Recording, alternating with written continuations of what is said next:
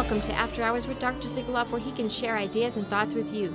He gets to the heart of the issue so that you can find the truth. The views and opinions expressed are his and do not represent the U.S. Army, DoD, nor the U.S. government. Dr. Sigaloff was either off duty or on approved leave, and Dr. Sigaloff was not in uniform at the time of recording. Now, to Dr. Sigaloff.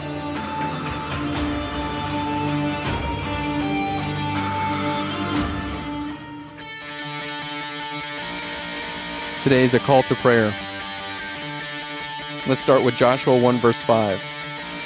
No one will be able to stand up against you all the days of your life. As I was with Moses, so I will be with you. I will never leave you nor forsake you. Be strong and courageous, because you will lead these people to inherit the land I swore to their forefathers to give them. Be strong and very courageous. Be careful to obey the law my servant Moses gave to you. Do not turn from it to the right or to the left, that you may be successful in wherever you go. Do not let this book of the law depart from your mouth. Meditate on it day and night, that you may be careful to do everything written in it. Then you will be prosperous and successful. Have I not commanded you? Be strong and courageous. Do not be terrified. Do not be discouraged. For the Lord your God will be with you wherever you go. Next, let's read from Ephesians 6, verse 12. For our struggle is not against flesh and blood, but against the rulers, against the authorities, against the powers of this dark world, and against the spiritual forces of evil in the heavenly realms.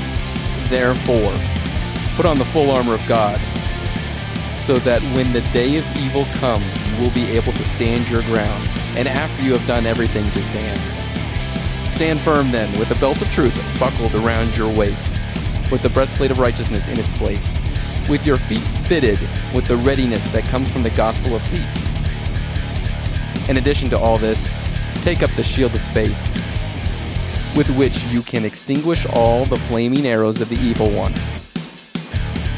Take the helmet of salvation and the sword of the Spirit, which is the Word of God, and pray in the Spirit on all occasions, with all kinds of prayers and requests. With this in mind, be alert, and always keep on praying for all the saints. The reason I say that is soon you will be faced with a choice. Up until now, it's been an unlawful order for someone to tell a soldier or any service member to take the shot. Soon, Pfizer will actually make vials that say Comirnaty. It will then be a lawful order for them to give it to you, for them to give you that order, for them to force you to take it.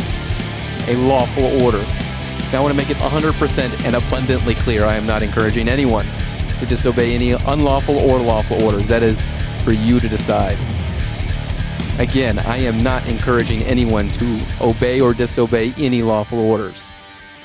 You have to live with that. I will tell you about 3 men that were told to bow before a pagan god. When the trumpets blew, they did not bow, and Shadrach, Meshach, and Abednego were thrown into a fiery furnace. They thought they would be burned to death. The Lord God saved them. You may not be saved, but what's better? I think it's better to be burned to death than to bow before a pagan god. Again, I know CID is listening to this, and I want to make it clear. I am not encouraging anyone to disobey lawful orders, but you must make this choice now. To not make the choice is to be coerced. To not make a choice is to force others. If you are a general officer and you would like to speak with Dr. Valit, who can give you an honest, open, and unbiased opinion with no outside influence of other military officers and no outside influence of big pharma money, email me at afterhours@1791.com. That's afterhours@1791.com. 1791 was the year the Bill of Rights was ratified. Let's remember those founding documents that we all swore to uphold and defend